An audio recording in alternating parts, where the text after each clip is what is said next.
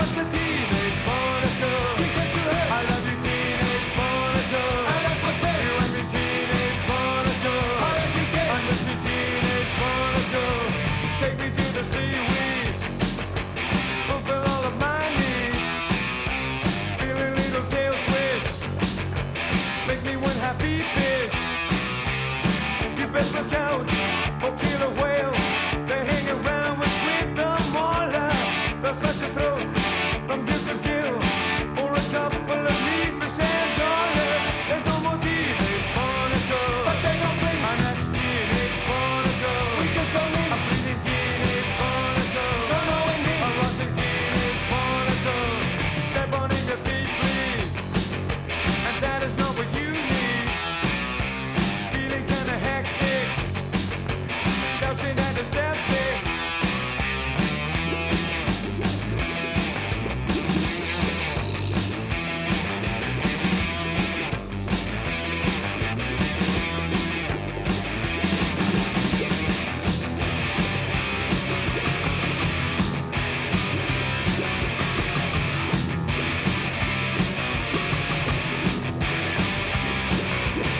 If you don't know my fisherman, you better check your biology, man.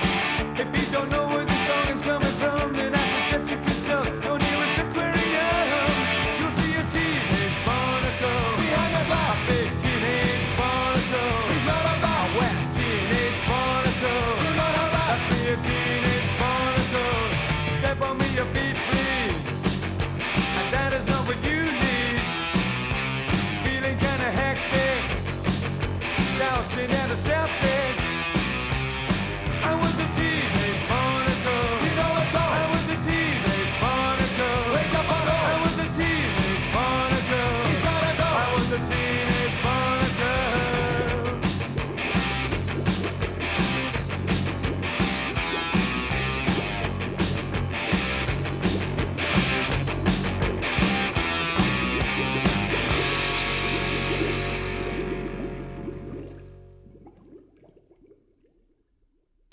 And you're listening to the Nardwuar, the Human Serviette Radio Show on CITR Radio, FM 102, Vancouver, British Columbia, Canada. Yes, you're listening to the CITR Radio Show by the name of the Nardwuar, the Human Serviette on CITR, FM 102, Vancouver, British Columbia, Canada. And we have some guests in the studio. Hello, who are you?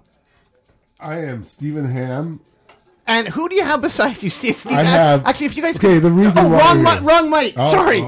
Turn around where the red is. Yeah, there we go. There we go. Not so much first off, distortion. yes. Yeah. Okay, how's this? Who are...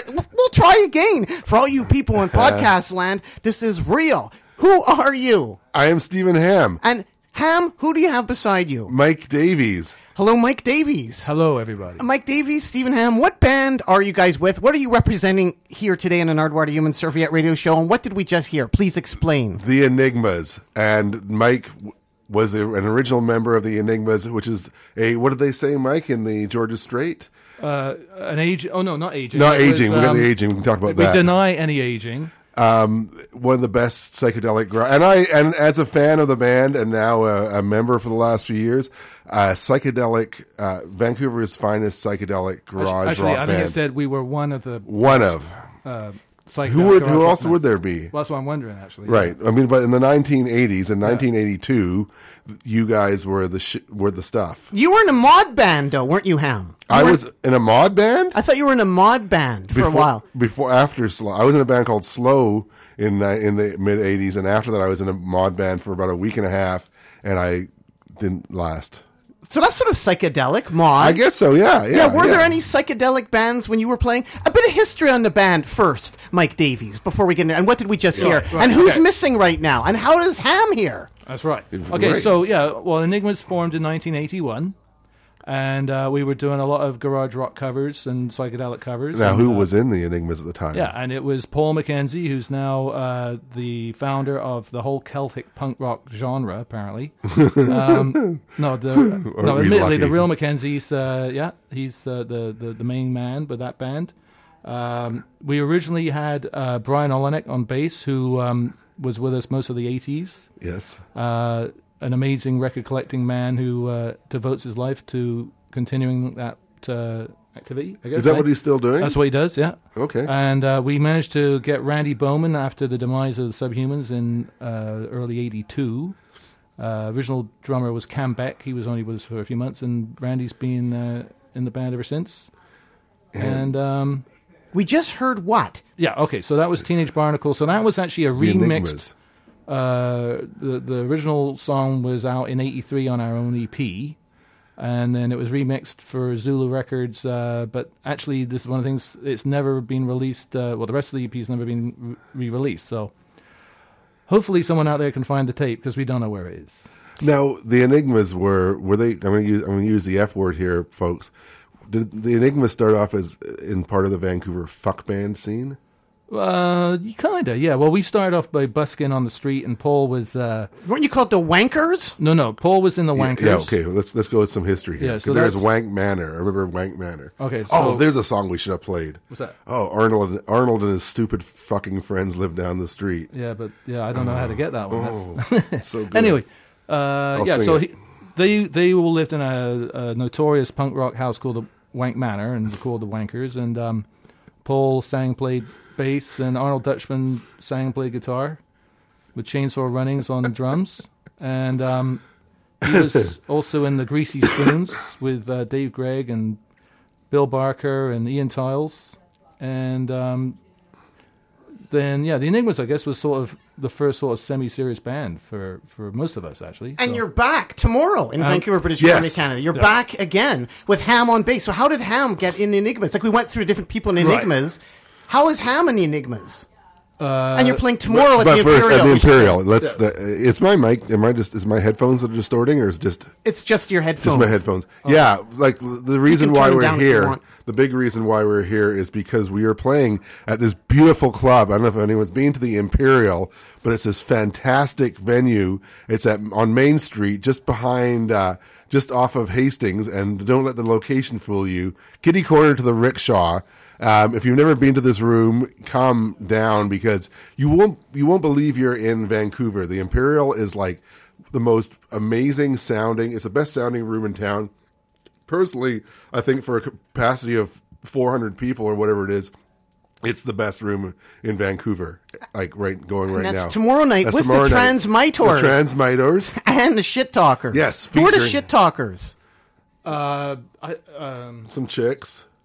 I don't know, actually. I kind of know. I'm not sure who. In fact, Liz has, I think, her 4 daughters in the band tomorrow. So it's the Shit Talkers and the Enigmas and the Transmitors tomorrow at the Imperial in Vancouver, British Columbia, Canada, with Ham on bass. Yeah. And Ham, you were in a mod band for a little bit. I guess I was curious, you being in a mod band. Was that the Times 4? What were they called? The Times 4, yeah. Were there any other bands playing a type of music the Enigmas were playing when you started out? Like you mentioned, you guys were sort of like a fuck band and nobody was playing that music. Were there any, like the Villains from England, they were doing ska. Right. Your fellow English accented Villains, but not everybody loved the Villains. The kids loved the Villains. Right. What did you think of the Villains? Actually, we used to live just a block away from those guys. Well, they were ska, so it was, a different scene than ours. But there was actually a band called the Roadrunners. Do you remember them?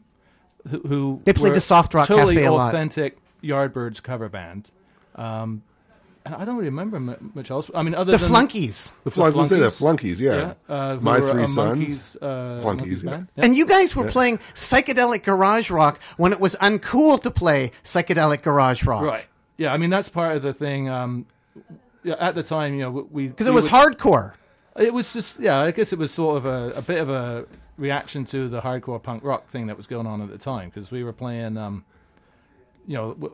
sometimes instrumental sax. We did like the Fireballs and surf music type stuff, as well as some pretty heavy kind of punk rock stuff. So there was a lot of variety in the set. But you guys were bringing like the Sonics and bands like that into I guess the 13th floor elevator. Yeah, the Sonics is they had the saxophone, which I guess that was a big thing that we did that was different. Was Paul played sax on probably about half the songs. And no one in the band had a mohawk. Yeah, no mohawks. And, although, didn't Paul have weird hair before in his early days in the Vancouver punk scene? Yeah, leopard print hair. Right? And that's what I was curious about. Growing up, you're from Ottawa? Did you see punk in Ottawa? Me? Yeah. I'm from England, actually. Didn't you stop in Ottawa at No, all? actually, you're right. Yeah, I spent a year in Ottawa, yeah. So did you see punk in Ottawa? What was your first punk gig that you went to? Well, actually, my high school band in England were, what were they called? Something Skylark. Saffron Skylark, they were called. They were kind of a hippie band. They turned into a punk rock band overnight and played our high school dance in 1976. So that was the first one I saw, I guess. So that's what got you turned on to punk? Not What really. got turned on I hated it.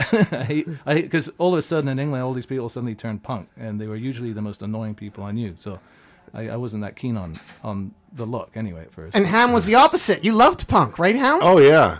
Your first punk gig was Rock Against Radiation. How did you get into punk? Was that your first punk gig? How did I get into punk? I was sort of the same way as Mike, though. It was like, I mean, I liked a lot of like Elton John, I liked the Carpenters, I liked I liked Kiss, I liked Fleetwood Mac. I was 13, and then like I remember like my old friends from elementary school, all of a sudden the annoying ones, like you're talking about, I ended up being in bands with them, but the annoying ones, I remember being down like at Granville and Georgia, and there was like Christian Thorlson and Lawrence Maud with pink hair all of a sudden, and they've all become punk rockers, and I was just like, oh, these guys they've really turned into losers. And then but then after that I started getting into the Ramones, and actually Terry, my good buddy Terry Russell, who was played in my first band, Weed. In grade 8 we had a band called Weed, and then Terry's older brother bought a copy of Nevermind the Bollocks,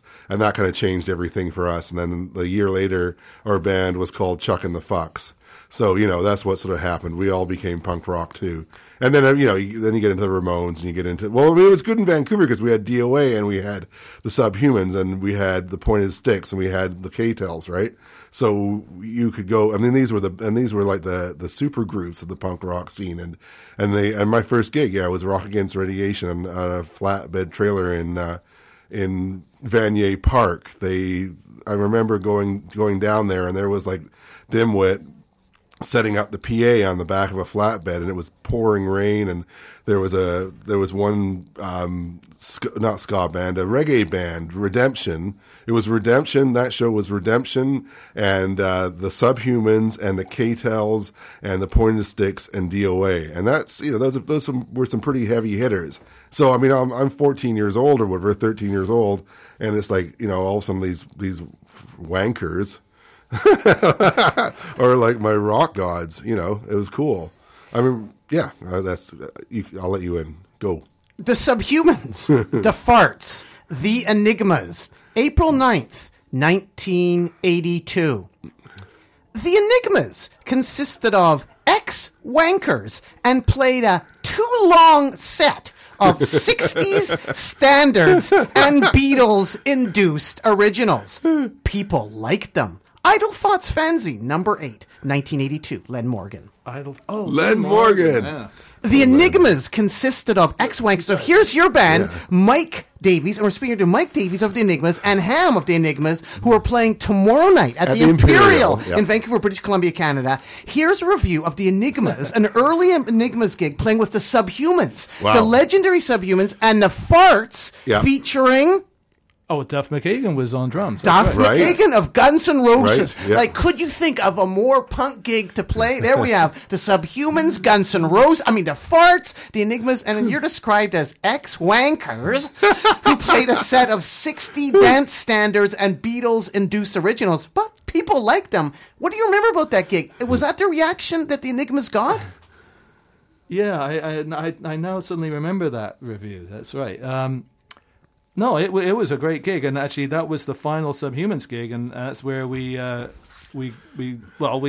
of followed Randy around, said, "Hey, Randy, you want to join the band?" sort of thing, and Randy was drumming in the Subhumans that night. Randy was the Subhumans drummer at the time, so I can't really say I remember the Farts vaguely. But no, Subhumans they were my favorite band. So is that how people regarded you, though? Like guys that do 60s dance standards and play too long? Was that the reaction you got? People liked you, but the punks. I guess that was the thing we kept trying to span was, trying to not alienate our friends who were pretty hardcore punk rockers, right? So we would play Stalag 13 totally hardcore gigs, and sometimes even do like a Rolling Stones cover, which, we did Paint It Black, I think, around that time. So that was sort of a no-no, but that was pretty, it was pretty radical at that time because, it was like, that was the time of GBH and frickin'. Yeah, we were and like I say, we were a reaction to all that hardcore stuff, but at the same time, we did a lot of shows with hardcore bands. Right. So. And you had an interesting way of getting Randy to be your drummer, the drummer to Subhumans.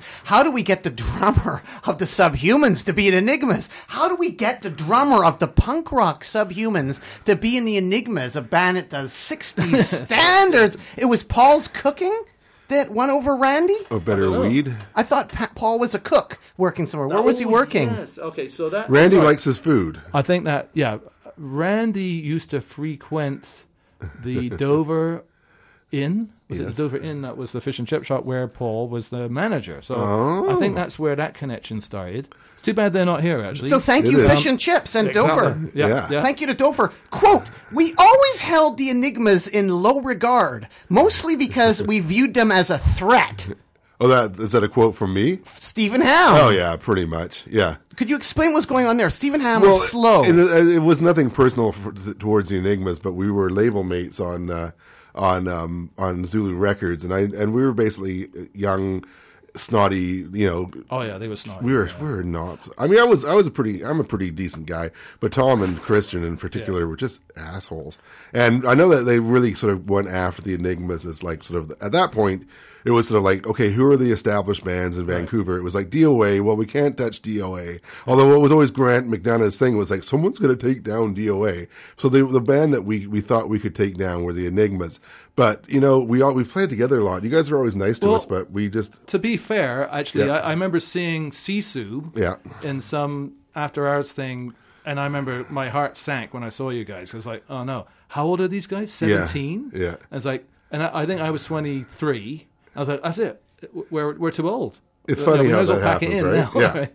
And but because like you guys were sort of garagey and just amazing, I thought. But thank you. Yeah. Well, then we put Tank Hog together, and we were like 23, 24, and then Superconductor came along, and Karma really dealt a blow to us because they basically did the same thing. We're like, oh man, these guys are really fucking good, and they would do everything in their power to sabotage us. Keith and I, Carl, whatever, but Keith and I are buddies now. But back then, holy cow, they came after us. But yeah, when you're like 17, 18 years old, it's like, yeah, who are we gonna go after? When you're at the head of the pack, That's you got right. the arrows in the back. Yeah. Right. Oh. As Harvey Sid Fisher told me. Oh, man. But thank you, Jerry Jen. Wasn't it Jerry Jen that brought you two hated enemies together? We never hated each other. Slow. The Enigmas come together in the JP5. Like, where did you guys meet? That's right. Yeah. Well, that's because kind of what came because together. I was playing in JP5, and after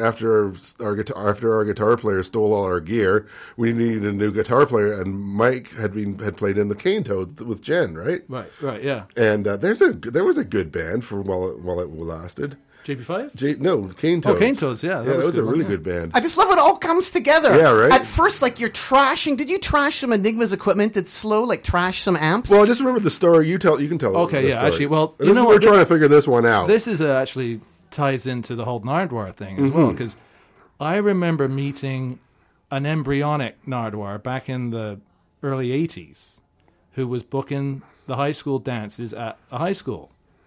Indeed, yes. Hillside Secondary School. That? Yes, you came to my house and gave me some copies of the Strangely Wild EP. Did I? Yeah. So that on was your bike. A primordial sort of, and I think and I knew to book the Enigmas because I didn't know any bands. I just went around my high school and said, what band should I get? What band should I get? What band should I get? And everybody said, you got to get the Enigmas. You got to get the Enigmas. A great party band. Because they had seen you play at the Soft Rock Cafe and you blew them away. So they said, you got Enigmas. So I went down to, I think it was Collector's RPM or Zulu, and I got your phone number, and next thing you know, you're at my house delivering me copies of the Strangely Wild EP. Right. So I think, was that the show we had Slow play with us at? You had the Dilettantes play, or Dilettantes. the Debutantes. Okay. So did we play there again with Slow? We played either Hillside or West Van High School with Slow. So that was, I always remember that one because I had my precious brand new amp. That's right. And I said to Christian, it's like, yeah, sure, you can use my amp. And Christian, for some reason, only had Christian of Slow. The guitar player of Slow, had, I think, only a 10-foot long patch cord for his guitar. Right. So he would keep running about 15 feet, and there'd be my precious new, whatever it was, amp. It's a Marshall, I remember I think. seeing it one time doing a somersault. Right. And I was like, oh. Fuck. And then the next day, I went back to get paid, and I got called into the principal's office and severely reamed out because the other band had gotten into trouble with some of the students. Yeah. But you weren't around for that, so yeah. No, we brought a bunch of the girls over across Right. the Lionsgate Bridge into Vancouver proper. Let's just back up for a second. on a school night. We brought a bunch of the girls, quote, the girls who were the and girls. Andrew The girls Pearson. was a band, right? No, the girls were. We met girls that night, and I don't know if I did, but we ended up partying with a couple of girls, which they know who they are, and Andrew Pearson. And yeah, it was like a Wednesday or Thursday night, and I think they all got into trouble because they came to our place in Vancouver and partied. Do you think any of those girls will be at the show at the Imperial? No, tomorrow because night? they both live in Montreal now. But let's put a call out to anybody that maybe have witnessed that gig. The Enigmas and Slow at West Vancouver Secondary, Yeah. Hillside Secondary, coming out tomorrow night to the Imperial in Vancouver, British Columbia, Canada, with the Transmiters. Because the Enigmas, you're back. You're right. back. You've done a few gigs. Since. Yeah, You've done a we few did. gigs. Well, it was a few years ago that Danny Schmanny, who used to sing in the Spores, had his 50th birthday. Was that? Yes, was it 50? He was 50. yes. You played the Bourbon, you did the Wise the Hall, Bourbon. and tomorrow night at the Imperial. And Mike, you've also brought in a whole bunch of tracks here for us to play. I thought we'd begin with some more Enigmas here, because I asked Ham, you playing bass now with Yes. Enigmas, which is the hardest song to learn, and it was... It was Flying Dutchman. Yeah. And why is it the hardest song? A bit of background before we kick into this. Are you okay to kick into this right now? I hope so. Before we kick into it, a bit of background on what we're going to hear here, Mike? Brian Olnick was a freaking amazing. I don't know if he's still playing, but he's an amazing bass player, and he's a very intricate bass player, and was a huge part of the Enigma sound. So I sort of had some pretty big shoes to fill, and there's some cool shit going on that bass line, as there is in a lot of the stuff. Brian definitely had a flavor. But this one, I think, really exemplifies that flavor. So try it. And here we go, the Enigmas on CITR.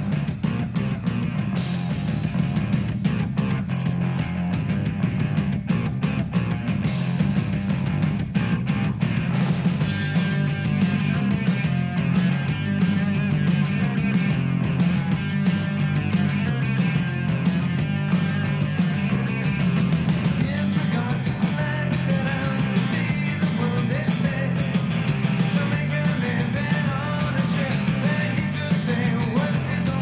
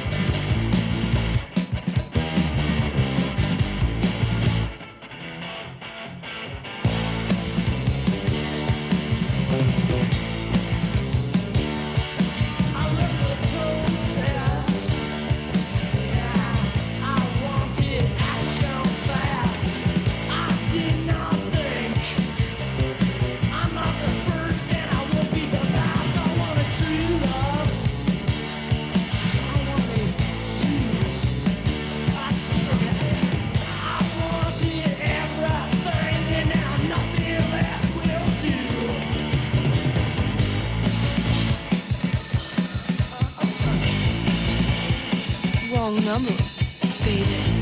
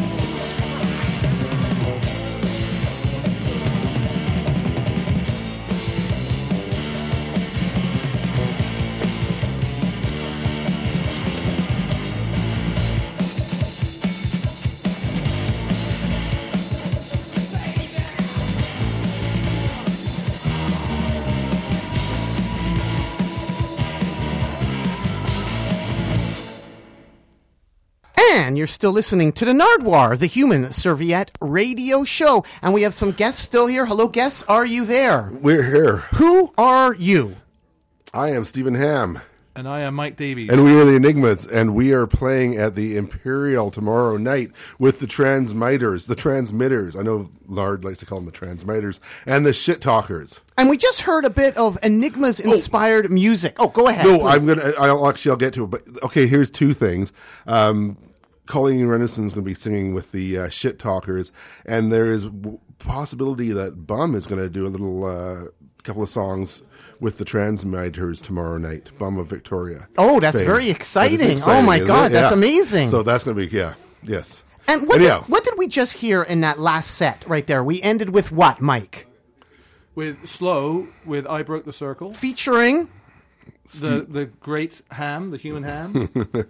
On bass. Actually, I just, I have a certain connection with that where I was with Grant at Zulu Records the day that I think Christian walked in with the tape, the 8-track tape. Mm-hmm. And I happened to be upstairs with Grant, and Grant said, "Oh, well, let's listen to this tape." And I listened to it, and I went, "Oh boy, these guys are really great." So, it blew me away. And that was the song "I Broke the Circle." And that was recorded where? At Aragon? Aragon Sound. What was Aragon Sound like? Because it was a 60s place. Was it? Yeah, Al Rouge, Aragon. What do you remember about Aragon? Aragon was this guy Howie, and I can't remember. He played in a bunch of like 70s cover bands, and he was a total 70s rocker guy. And he had a little 8-track machine and a great little studio. And for some reason, the two of us kind of clicked together. And like other bands, like Another Kind of Blues and whatnot, they all went and recorded at Aragon. And it didn't quite work for them, but Slow and Howie, I can't remember his last name. Where's the single? Howie Fitzgerald. Or Howie Fitzgerald, yeah. Was a guitar player and had this great, they had Pac-Man in there. We thought that was pretty cool. It was just a tiny, like kids, you and your Pro Tools nowadays, back then we had 8 tracks and we were like, we saved our pennies to get 2 days of studio time to record that damn thing. And it was a different world back then, and it was on analog tape. Well, what I was thinking about Aragon was it was like a 60s recording studio in Vancouver. They had tons of great records that came out on Aragon. I didn't know Al that. Rouge, Aragon record label. And that's why I thought maybe the Enigmas I don't know if there's maybe would have any... tried to record it. Did you try to go for any vintage recording at all? Or look into vintage recording studios? Were you caring about that? No, well, we were sort of affiliated with Profile Studios a little bit by knowing Bill Barker, who was one of the founders, and I actually helped pour the concrete in the control room in there. So we tended to kind of gravitate back to that area, which was close to home. So, I mean, the day now where it's like, oh yeah, we'd all like to go record at Muscle Shoals or Egg Studios or all these kind of places. Back then, I mean, including Egg, it was like whatever we could freaking cobble together, eh? Yeah. That's what studios were. And then there were all these places like Mushroom and whatnot that were just like, or Little Mountain that were just out of our league. There's no way we could afford it because we had $1,000 a day. But it's going back to what we were talking about with the Enigmas who are playing at the Imperial tomorrow night. Is the Enigmas songs? They are they're heavy. I mean, And we heard Monsters in the Basement. That's one of your favorites by Enigmas. I love that one, yeah. Was that recorded at Profile too? Where was that recorded? Do you remember? What's the background on that? It was from the Halloweeners EP. Yeah, that one was recorded at Profile, and I think that, I'm not sure now, that there was a mix done at Little Mountain, actually. Right, because Ron Obvious worked there, and we could all. But I think this might be the other mix. I don't remember anymore. I think this is the Profile mix, and I think the one on the EP was Little Mountain mix by Ron Obvious. And before that, we began with the Flying Dutchman. Flying Dutchman. Are you going to be playing all these songs tomorrow night at the Imperial? We will. We will. Bike on stage. Period. It's amazing. At your last gig, I saw you guys drive a bike on stage, or Paul McKenzie, your lead singer, drove a bike on stage for I Want to Ride My Bike. This is at the Wise Hall. How many times had that happened before? Had that happened ever with the Enigmas before? Can you describe what was happening there, Mike, from your perspective? If somebody's watching a gig, what would have they seen? Please take them back to the Wise Hall. That song, that's for a song called Ride My Bike, which we actually recorded in 89, I think it was, and we actually brought that to you, Nardwuar, along with Charlie, and I think you used Charlie, but you didn't use Ride My Bike. I guess I liked Vespas, sorry. Anyway, so we played the Town Pump, and Paul had a 1971 Triumph Bonneville that he brought on stage, and I'll always remember that one because he was revving it so loud I couldn't hear anything. So, and you know, I didn't almost get loose on him and take some. Well, that was the other thing. So it was revving, and apparently it popped into gear. He pulled in the clutch just in time before it launched over the heads of the unsuspecting crowd. That would have been so we kind of nasty. said, okay, well, we did the reunion in January at the Wise Hall. We found a very kind lady named Jennifer. Yes, I can't remember. I'm not sure what her last name is. Who was so incredibly generous to let us carry her brand new Triumph Bonneville 2014 model, basically on our shoulders up onto the Wise Hall stage. And I thought that we weren't going to run it. I think Paul was just going to roll it out or something. But anyway, so he actually played along with the song, in time with the song, which was... Well, you know, go on YouTube and look it up. I mean, look up as being suggested in our article in the Georgia Straight this week. Go look up, kids, if you're not familiar with it. Go look up the Teenage Barnacle and the Windshield Wiper videos, because the Enigmas were also a band that actually were sort of like around in the golden age of video, where you guys made some cool video down at CKVU radio or television station, but also from this gig at the Wise Hall, there's a wicked some wicked footage that Nard you took, didn't it? Yes, I was filming. I could not believe it. Like, there was a motorbike up on stage. I was choking. Like, this is the Wise Hall. Was I choking? I really was. It was real, right? Yeah. I was. It was a real bike. I was choking. Yeah.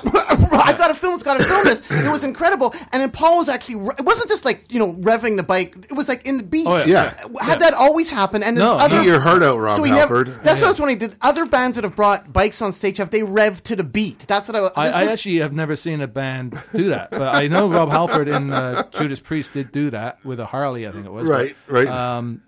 Yeah, I didn't know he was going to play along in time with the beat.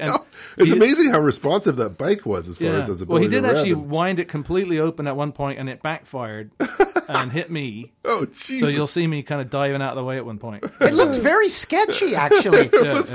And was rock there and like roll, a roadie man. on stage Rock and as roll well? is dangerous. It looked like the exhaust was like right in the roadie's ear or something. Yeah, There was something. Was that Chris Crud? It was wild. He's deaf, So anyhow. check out tomorrow night when an 18-wheeler rolls in. No, hopefully What that's will what we bring on stage tomorrow night, ladies and gentlemen? At the Imperial. Yep. You mentioned this place earlier, Stalag 13, like the different venues that were around back then. What was Stalag 13 like? You mentioned the videos as well, like the Green Street video from 83 is shot at Stalag 13. What was Stalag 13? I saw some photos, and there was like, the graffiti was like, not poo. What was all that? What was Stalag 13? Where was it, and what was that like? That actually says snotty poo, something other, snot face, and actually some of the Wank Manor guys moved into that warehouse. It was like, when Bob and Arnold.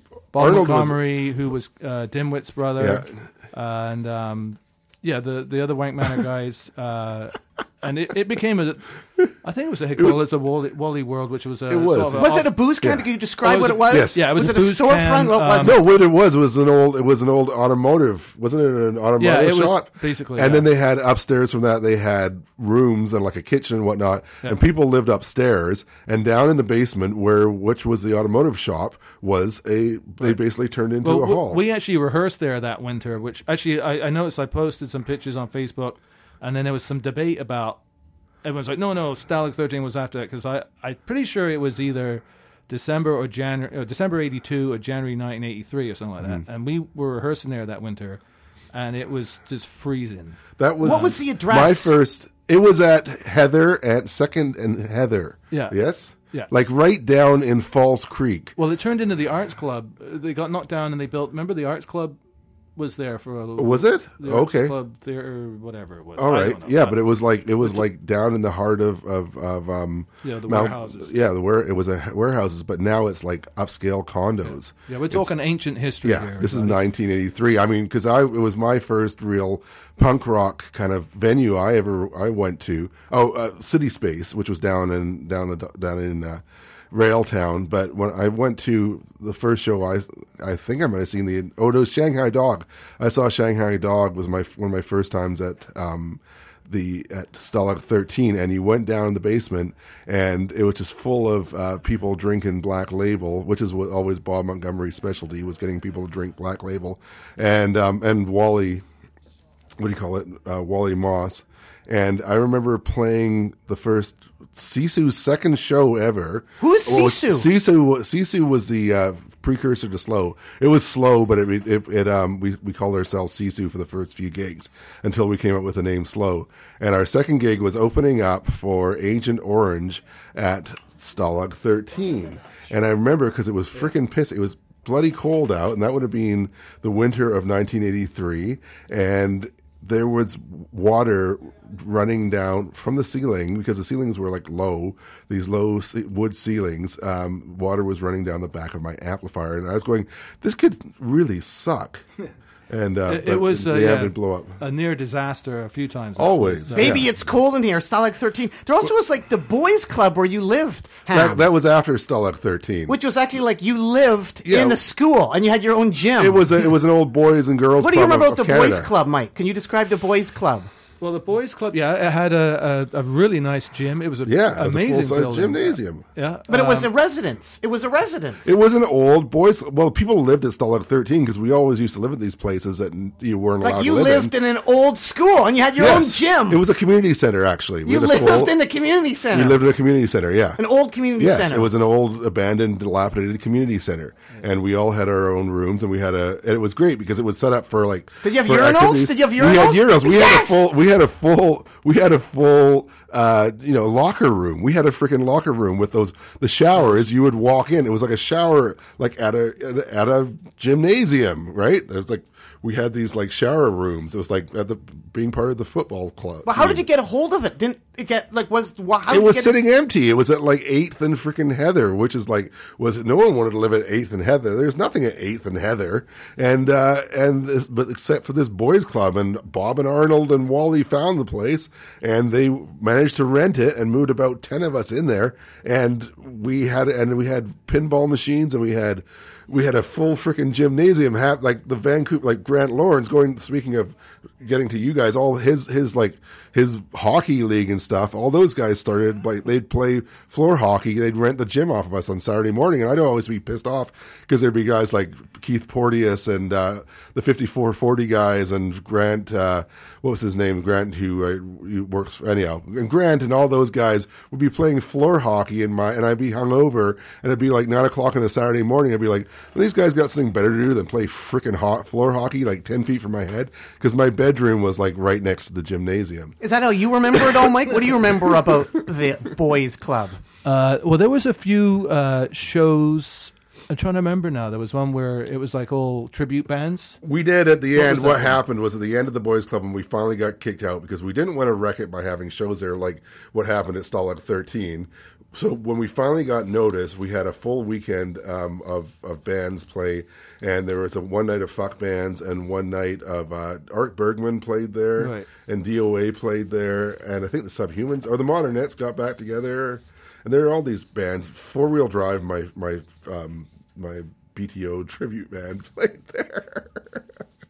There also was other places too. What do you remember about the gigs there? Do you remember? Oh, you remember the tribute gigs? What about those other places, like those Luxury Bobs? Luxury Bobs, yeah. Yeah, okay, so that was on Powell and what was that, Glen Street by the sugar refinery. So Vancouver has a good tradition of booze cans. Oh, yeah. Oh, yeah, it was all booze cans back then. Like it is now. There's lots. Well, in some ways, actually, I think one of the worst things that happened was when they legalized drinking on Sundays, because Sunday was always the funnest day of the week, because it was all booze cans, and that was, especially when you're starting out, there was nowhere to play in the city. That was the best place to get a good gig. So there was one called City Space, which I think was on the 4th floor, which was a total death trap. Unfortunately, all these places could have killed hundreds and hundreds of people. Well, the story you're talking about, Stalag 13, where Snotface like barricaded the doors and set him on fire, pretty much, right? Or what did he do?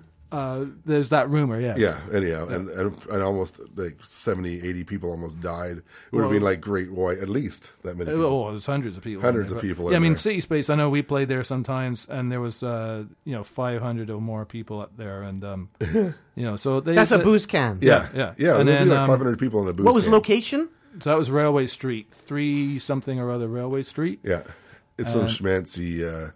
it's all turned design. Into artist lofts now. All this stuff. So we used to go. What is now Yaletown was this. Every other warehouse was a booze can. It was great times. Luxury The Bobs. Enigmas always looked good, didn't they? Yeah, The they Enigmas did. looked good. Like, where did Paul get his striped pants? Where did you get your striped pants? Where did you get the red striped pants you wore in some of these reunion Well, we've gigs? just been talking about this. Actually, is trying to find some of these clothes. It used to be really easy. We used to go into some of these. Well, no one wanted them.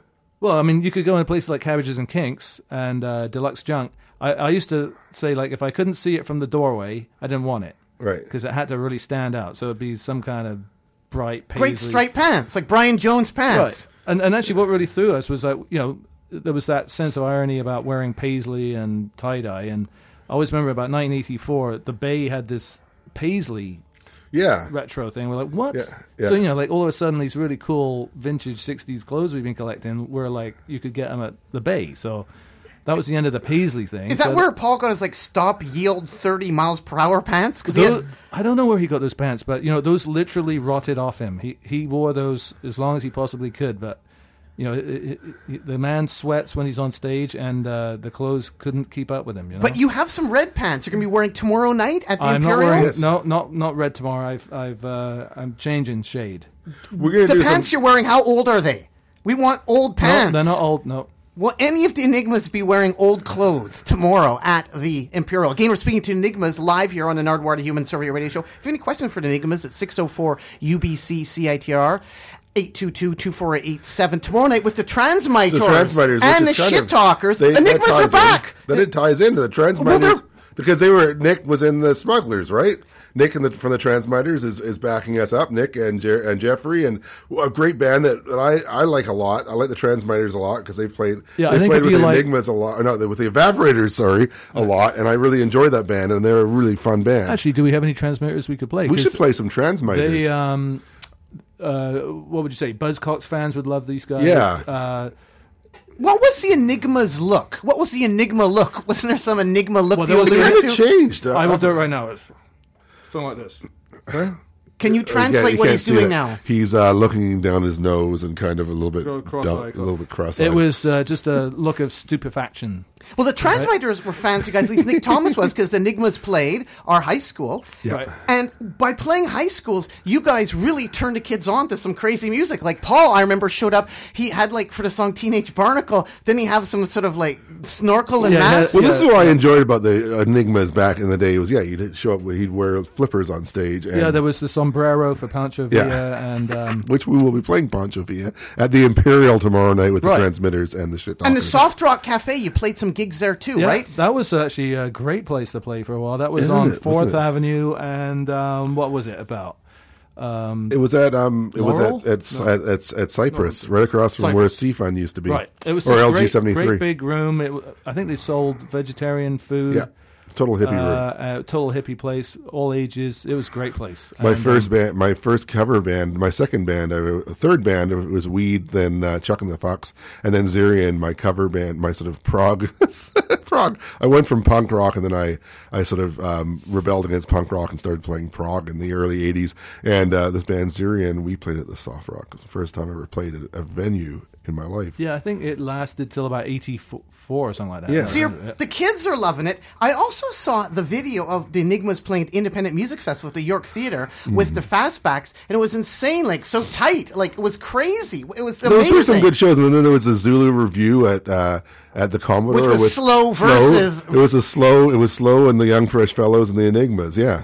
Yeah. What a great fucking venue. Well, I think we played, I don't know how many times in total, but it seemed like we were playing nearly every week somewhere around town. Yeah. That gig, though, and people can check it out, like the Enigmas Live on YouTube. If they check out the Independent Music Festival or some Enigmas Live, I forget what songs I up think there. Teenage Barnacle Live is there. But you're going crazy. You know, so Psychotic Reaction, I've seen clips of that too, of you guys going crazy at that music festival. It's so tight. It's amazing. People are slam an dancing. amazing band. Paul is really going, like... Yeah.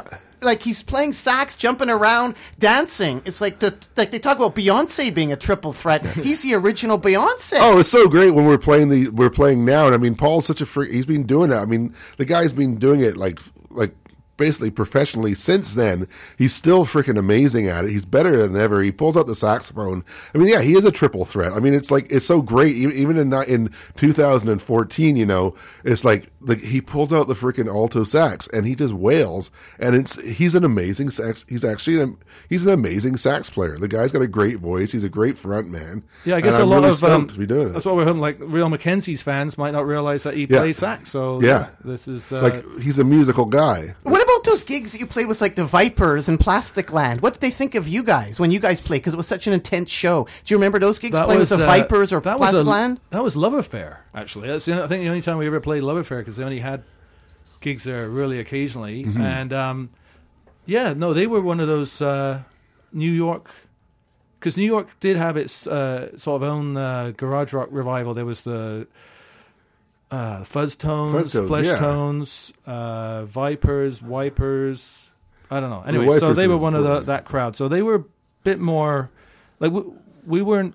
Like they were worried that their pants might split. Well, you guys wanted the pants to split. Well, we weren't trying to do the authentic garage rock thing. Like we never wanted to have the sort of total 60s sound. Like we played 60s songs sort of in our own way. Whereas those bands, it's like, well, you got to have the right hair. It's got to have the, that garage. What was the reaction, though, from the bands? What did they think of you? Did you play with any other bands? Who else did you back up? Did you get any reaction from them? Because I just, looking at the footage, like, oh my God, they would have just been who the hell are these guys? This is incredible. You know who we backed up? That was a memorable thing, but for me was the English Beat. We played with them at the Commodore, and Rankin Rogers, such a nice guy. He's just amazingly nice guy, eh? And but we actually got an encore, and we were the opening act. So that was like one of the you gotta love top, that. Yeah, top experience, and they were at their height at that time. So that was a really great gig to play. And speaking of gigs, I'm really excited about playing the Imperial tomorrow night with the Transmiters and the Shit Talkers. That's the Enigmas. Come on down. Who knows? Evidently, Bum may be doing a couple of songs. A notorious band from Victoria. They're a great punk pop kind of band. What do you call Bum? I hate punk pop.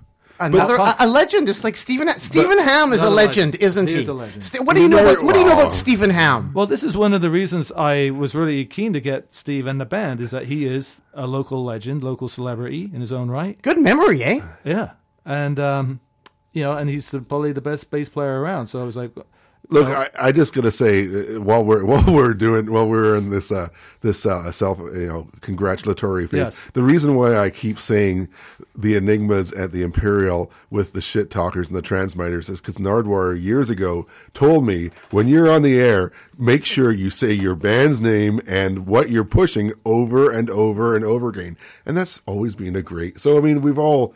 What a great bunch of guys we are. Well, let me take you back here.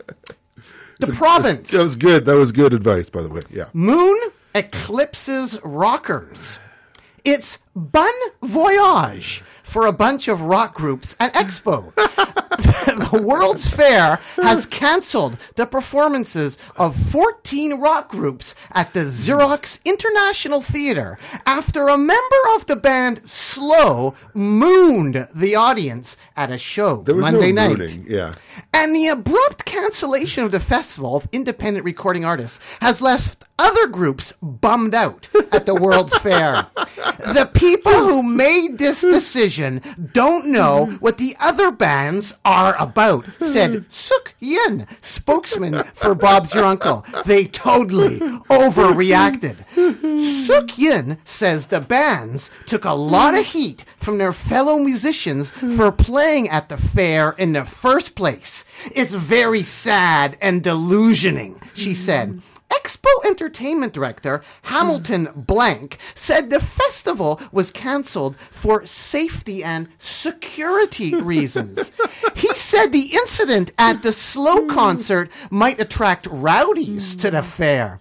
It all started when singer Tom Anselmi stripped down to his boxer shorts and pranced around the stage. About 45 minutes later, Expo officials cut the power to the band's equipment. It was then that bassist Stephen Ham dropped his drawers to expose his rear end to the audience. It wasn't my rear end, it was my wiener. Anselmi followed suit. Expo says Ham could be seen from the front of the audience. Police had considered laying charges, but later decided against it. Ham says the band's act at Expo was tame compared with their usual antics. And he said Expo had no reason to pull the plug on them and the other bands. It's not as if they didn't know what we're about, said Ham. They totally overreacted.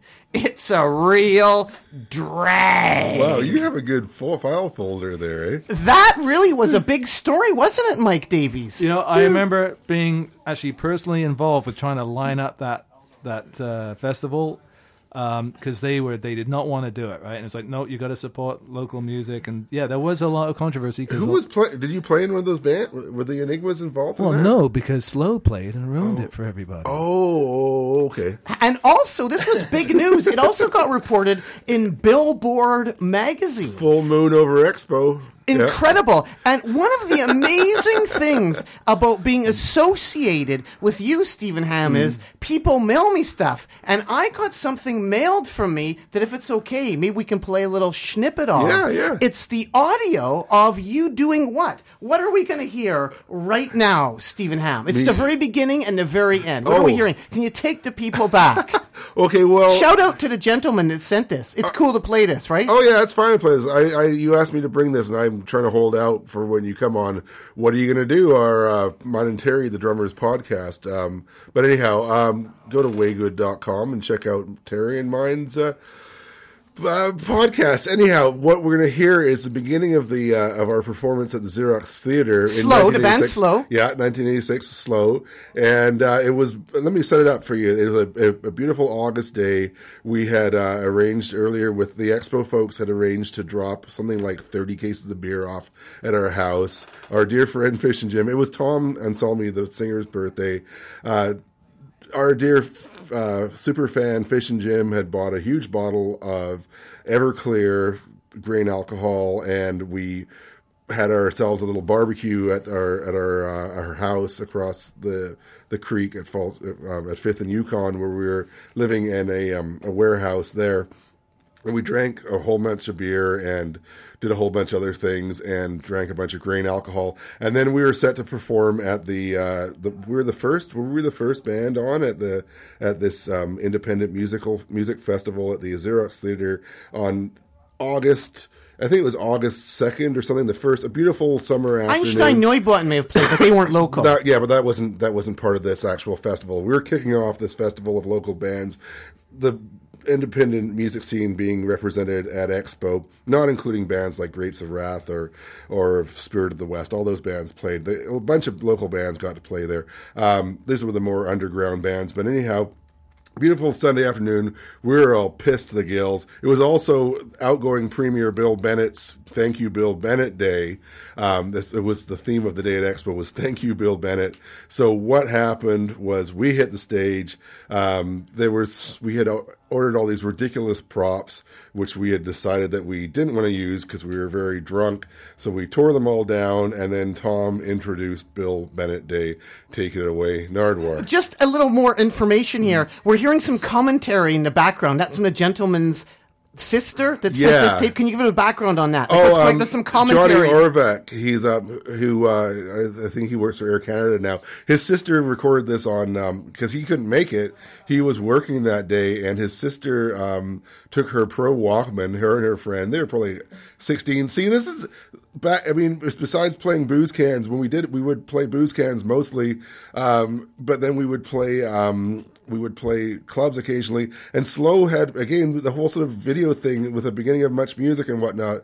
Much Music was sort of just coming up, and you could do stuff like, one of the things with Slow that I think is a really important part of Slow is the fact that, I mean, and even with the Enigmas too, like we made a music video for Have Not Been the Same, and it was in 1985, and we made it for like $500, I think. We couldn't even afford that. We still owe Marcus Rogers some money, I believe, but it got us onto, like, we got into heavy rotation on like Much Music, and every kid in Canada watched freaking Much Music back then. And it wasn't on the wedge or something. It was like we somehow managed to get into heavy rotation. So Have Not Been the Same was all over. So kids who didn't go to booze cans, and kids who were too young to go to the clubs came to see Expo, because we never played all ages shows, right? Except for booze cans. So this was, a lot of kids came down to see this show, including John's sister, and she brought her Pro Walkman so that she could record it. So John, who was working at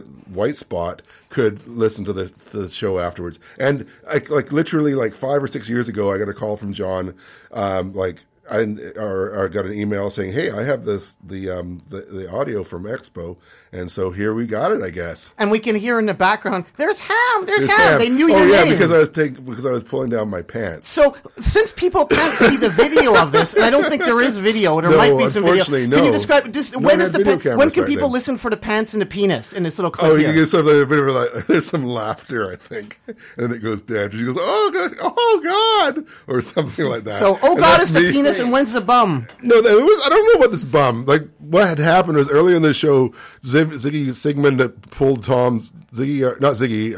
Jimmy Sigmund, the little brother of our guitar player Ziggy, came up on stage and pulled down Tom's pants. Tom usually had his pants off most of the time because he was so fucking loaded that he couldn't keep him on.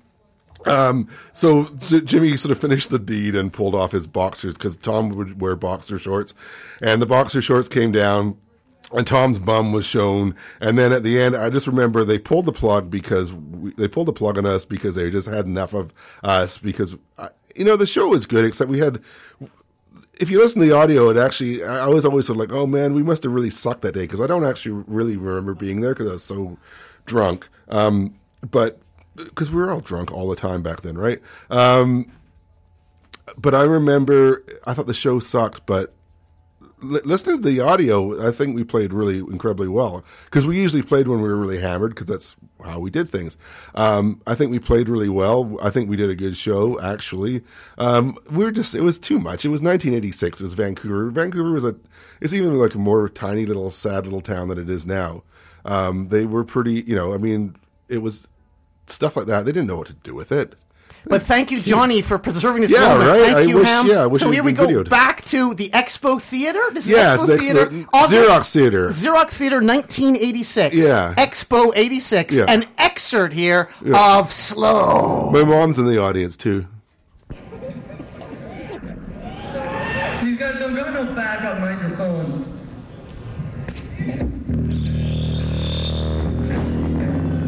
Up here, Ham. So anyway, the shirt over.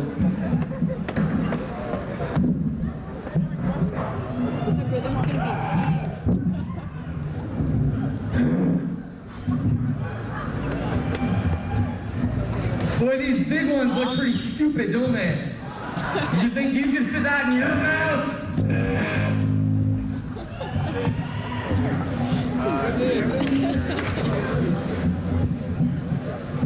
So, anyway, how about this fucking World's Fair, right? Yeah! Come on! Come on, how about this World's Fair? Come on! I know that, but the thing about it is that the World's Fair is all kind of fine, but it's kind of abstract and stuff. Let's level it down to a little bit. Let's get into who's got a hand? Who's got a hand here? Does anyone have a hand? Raise your hand. Come on, raise your fucking hand.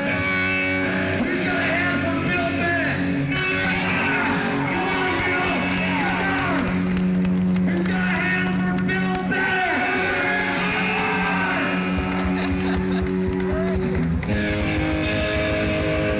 Does anyone have a hand for Bill Bennett? Come on! How do you know? All right.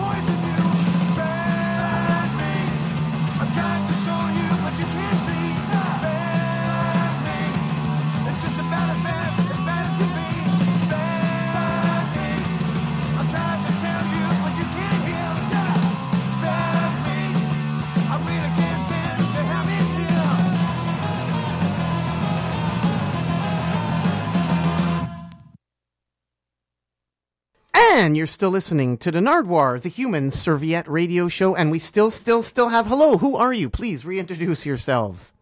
It's Mike Davies from the Enigmas. And Mike, who'd you have beside you? I have Stephen Ham of the Enigmas. And what did we just hear right there, Mike Davies? We just listened to Bad Meat, which was written after the tuna debacle of about 1986, I think it was. Oh, I thought it had something to do with Arnold's penis. No, it was no. All right. And before that, we had the Speaking of penises, the audio track of the indecent exposure by our friend here, Stephen, at the Expo 86. But the thing that I missed there, although Nard, you did an edit, then you missed the part where she goes, "Oh, look at him," which means my wiener was out. Was a part when Tom is going, "Let's have a big hand for Bill Bennett." He's doing the Nazi salute, so that was pretty racy in 1986. Was there it was only a year and a half after the end of World War II. Was there anything illuminating from that little clip that you heard there, Mike? From that clip, you were a bit surprised that they got to do their whole set. You didn't realize that. I wasn't actually there at that show. That's what I mean. Like hearing this. It's now that I hear it, because I thought they got pulled off the stage early on. No, we're there now about I know 40 the truth. minutes. Yeah. And it's so exciting that the Enigmas now are slower documenting their stuff. Hopefully one day that'll come out. Come on, let me look at your folder of my stuff, man. And Nard. the folder. When is the folder going to come out? When is the slow stuff going to come out? We keep sabotaging it. It will eventually. It's going to happen. But the Enigma stuff is going to come out, right, Mike? Like some of the stuff you've been assembling, you've been baking tapes. We heard something from Halloweeners. We've heard some other releases here as well. Yeah, we baked our live at CITR tape, and we were hoping to get that onto a CD for this show, but I got sick. There's been some technical difficulties with that. It's interesting as well, the comments that appear on Enigma's videos on YouTube. Mr. Foghorn Leghorn commented about Pancho Villa. He said, Pancho Villa is worth the price. Catchy rockin' tune with a cool guitar solo. Pancho Villa, to be heard tomorrow night at the Imperial in Vancouver, British Columbia, Canada. The slow EP that you guys recorded, who is Joey Myers? Some girl who went to city school with Tom and Ziggy. And regarding the Enigmas, because she did the background vocals, right? She did the on Have Not Been the Same. Yeah. Yes. Just thought I'd mention that because it's pretty interesting vocals, eh? She did a good job for a 17-year-old girl. And the Enigmas, we began with Teenage Barnacle. You're saying it sounds dated? Mike? No, I think it sounds really up to date. I think the Enigma stuff sounds incredibly timely. Actually, I think it's freaking good. And you should come down to the Imperial. No, in some interview you said it sounds dated.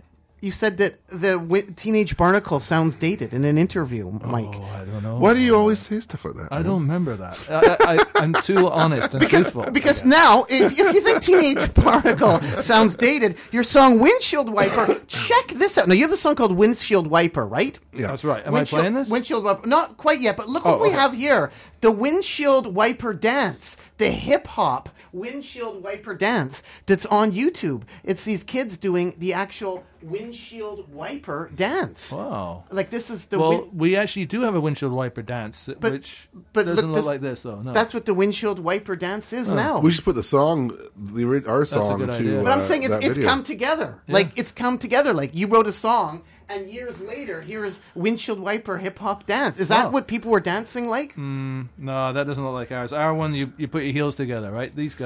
this is great. This is no wiper. No, I'm gonna steal this and assemble that. All right, yeah. When you guys toured across Canada, we played the comp there, the Bad Meat from the comp. You played with like No Means No in Montreal. What was that like playing when you cross Canada tour? You guys played Edmonton as well. Yeah, we went out to Montreal and we had a show out there that was a bit of a disaster. I think we went on at 2 or 3 in the morning or something like that. But a few of the shows went well. You guys used to you guys were kind of legendary in my mind because you had like a milk truck, right? Did you have a milk truck or a bread truck? Yeah, it was modeled after Reed Fleming's milk truck. Right. Okay. Yeah. I always wish we had painted the whatever that thing is on the side of it. But these guys used to. Now they used to like ride on the back on the top because it had a flat top on this thing, and you were like going through the mountains in Northern California, like riding on the top of this bloody truck. Yeah, going we used to do a lot of bus surfing inside it. We'd go to a party with 20 people in there and bus surf, and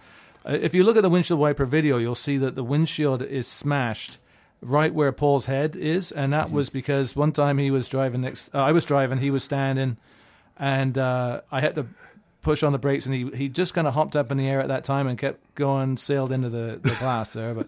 But yeah, no, we did. A few guys started climbing up on the roof, I think to escape the other guys in the van. Right. And yeah, we did do it down some winding highway in Northern California, but I did actually join them up there once I basically gave up myself. But that was somewhere. You also rode motorbikes to gigs. We talked about the motorbike that was at your last gig. We're speaking here to the Enigmas playing tomorrow night at the Imperial with the Transmiters, Mabel's special appearance by Bum as well, and also a little shit talking is going to be happening there as well. The bikes. Did you ride your bikes to gig on tour? Because there's some pictures of you guys on tour in Olympia, or was that just a day trip? We did a West Coast tour with two old BSAs and Paul's Triumph, and we got pulled over by the cops literally every day from Olympia all the way down to how far did we go? LA. But so that was, and Bill Barker was our sound man, and actually he didn't even have a driver's license, so I was amazed how he managed to talk his way out of this every day with the cops. It was. And how the hell did he get across the border? I don't know. Anything was possible in those days. I know, right? And what were the gigs like? The farther you got from Vancouver, the worse they'd get.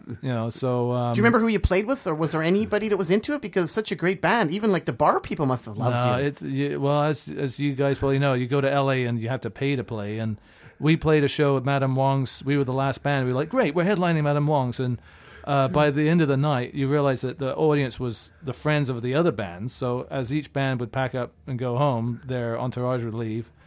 It's not headlining; it's cleanup. Exactly. Yeah. And then, so at the very end, we're like, well, hang on, the only people here are the people that came with us, and so there's no point in playing. They're like, no, you have to play. There were some great, gigs in Vancouver, like at the New York Theatre. I'm looking at this poster right here. It's like the Enigmas' Strangely Wild release with like Death Sentence, Jack Shit, and then the next night, it was like the return of Billy Barker's Scissors, No Means No, and then there was like a Soundproof Presents gig as well. Like, what do you remember about those gigs at the New York Theatre? I actually don't even remember that one. New York Theatre was a great venue. We did that 3-night Collector's RPM thing there. That was with No Means No. Oh, the No Means No slow gig. Sorry, No Means No and slow at the New York Theatre. Do you remember playing with No Means No at the New York Theatre? No, I don't. That's listed there because it was the Youth Explosion. Oh, I remember that. Yeah. We were on like first. I guess it was VOA was playing a couple of nights after us. I remember that gig. Yeah. And No Means No were like wiped the stage. Actually, what I remember about Slow is when you guys played at the Savoy. Do you remember that? Which was a club similar in size to the Railway. Yeah. And I think Tom walked out over all the tables. And he would walk on the tables. That was a great show. Yeah, I remember and we had a surfboard. Yeah. Which we would bring to the club and set up on the tables and play on the surfboard. Yeah. Opening for the Cramps were Slow, who turned in a disappointing set. Drawing mainly from the EP Against the Glass, the band ground out their musique concrète, made lamentably sodden by a muddy wall of sound. Wearing blood-stained nurses' uniforms didn't seem to elicit much audience reaction. While their recorded work ranks as one of the most exciting debuts in recent memory, their live act just makes me want to lock the little brats in their rooms. Music Trader magazine. What the hell was Music Trader? So you made it to Music Trader. What's Music Trader? Is that how you remember Slow live there, Mike Pretty Davies much. of the Enigmas? I think they were really inspired, but I mean, you just never knew. They were unpredictable, right? So it was sometimes a bit hit and miss. Depends on how much grain alcohol we would. Yeah. And you did a lot of covers in Slow. You were saying you did My Girl at one time. Yeah, we did a bunch of. We did Knock on Wood. We did all. See, I mean, like when the Enigmas. That's very Enigmas-ish, isn't it? Well, the Enigmas were bringing in the garage rock stuff, and we were like we liked the Motown, so we were bringing in the Motown. I mean, we wouldn't have done that if it wasn't for the Enigmas. But I mean, it was kind of like we were trying to do things different. Yeah, we were doing a soul thing. Because James Brown came to town. We freaking saw James Brown, and like it changed our lives, right? And we're playing punk rock or whatever this music was. So it crept in there, and we got pretty damn funky. And we got pretty funky, and we did a lot of Motown covers. When you guys toured the Enigmas, Mike, you played with No Means No. We played with No Means No in Vancouver, I guess, but SNFU opened for you in Edmonton, according to a poster. What do you remember about that? Like SNFU opening for you? Because that's a punk gig, isn't it? They were well, we would play these hardcore punk Is that cleanup shows. then? Are you playing cleanup at that gig? Yeah. No, they were just starting out, right? Jerry, I remember that show was Jerry and the Sons of the Rhythm Orchestra and a band called Ghost Shirt Society, who I think...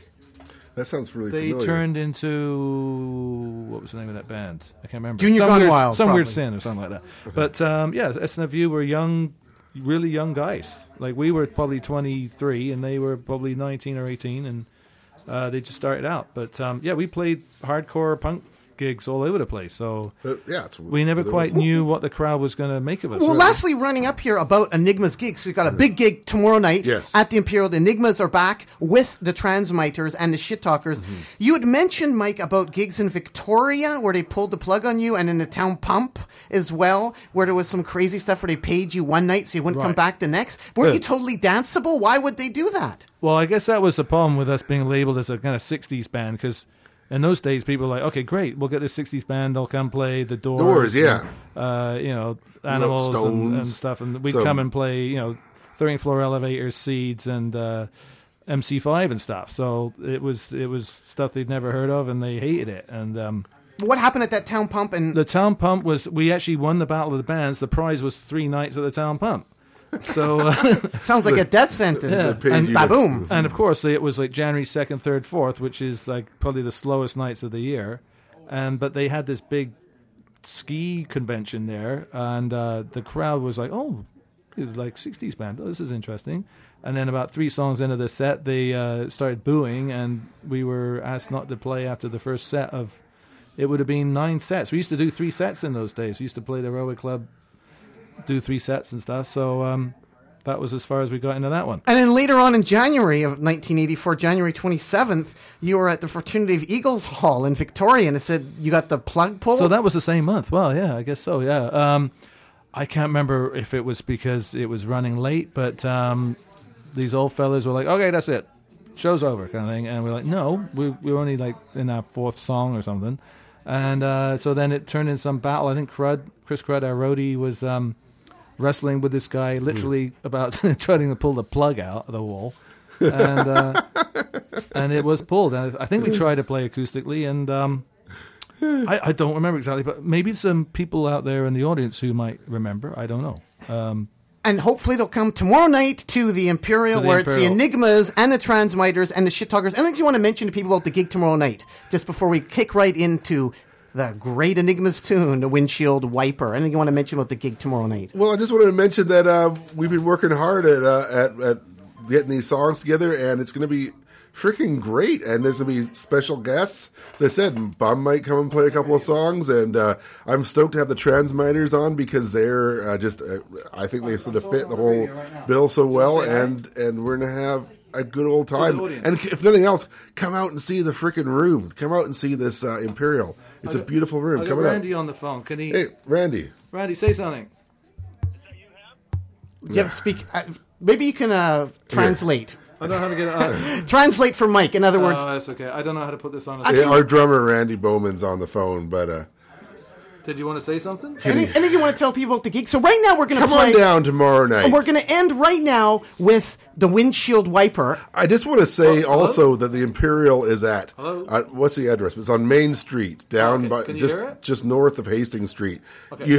You probably haven't been there before. Just go to the Enigmas Facebook page. Come on down to the Facebook page. You can buy the tickets ahead of time on Northern Tickets. Yeah. And also, we're doing this Movember thing. Mike thought it would be a good idea. So, look, if you go to the Enigmas Facebook page, and if you donate $20, we'll give you 2 tickets. Is that right? Isn't it Movember? I don't freaking know. Okay, so we're talking about Movember here, right? Yeah, I guess so. Okay, so one of the things we've done in this month of Movember is Steve, who normally sports a nice... kind of mustachy, beardy thing. He shaved it off on November 1st. To grow it back for brain cancer. The other 3 of us are ass cancer. Growing our mustaches. And I don't know if you can hear it.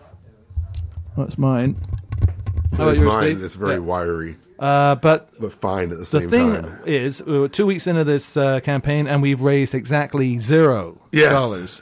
I donated $25 and that's it. So I'm in a desperate measure saying if there's anybody out there that will donate $20 and you put your name on there, we will give you a pair of tickets to the show tomorrow night. And a DVD. Oh, okay. Yeah, give him a DVD Jesus, too. All right, well, we'll give him a DVD as well. So go to the Enigmas Facebook page. So what you have to do is go to Movember.ca and you can go in the search box, put in Enigmas, and you will find our Enigmas Movember page.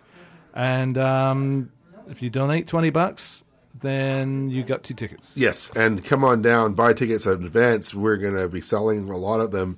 People are coming out. It's a big do. And we're going to cut right now to windshield wiper. Yes. You have that all ready to go, Mike? And maybe we might have a little clip as well. We could have maybe a bit of out of question, too. That's a bit of Enigma's rarity. What can you say about that? Enigma's rarity after that. That's the out of question. You guys got that in the set there? Yeah, huh? we're the playing seeds out of cover. question seeds, yeah. Yeah, Okay, the band does some really great obscure 60s covers that are fun to dance to. And so come on down, the Imperial Transmiters, Enigmas, and the Shit Talkers. Anything else you want to add to the people out there at all, Mike? This is the windshield wiper. And anything about an out of question, maybe we might get maybe to. out of question. If we get anything about out of question, it's live when? Okay, out of the question is when we were rehearsing for our 2010 reunion, and it's a Seed song. So thanks again for coming out to the Nardwuar the Human Serviette radio show. Really appreciate it. Anything else you want to add to the people out there at all? Hope to see you tomorrow night, and help us out with Movember if you can as well. Why should people care about the Enigmas? Why should people care? Because we're freaking kick-ass garage rock psych band. Yeah, we're going to kick ass tomorrow. So yeah. And you're going to see one of the best shows you've ever freaking seen. So here's the windshield. Doot doodaloo doo. Doot doot.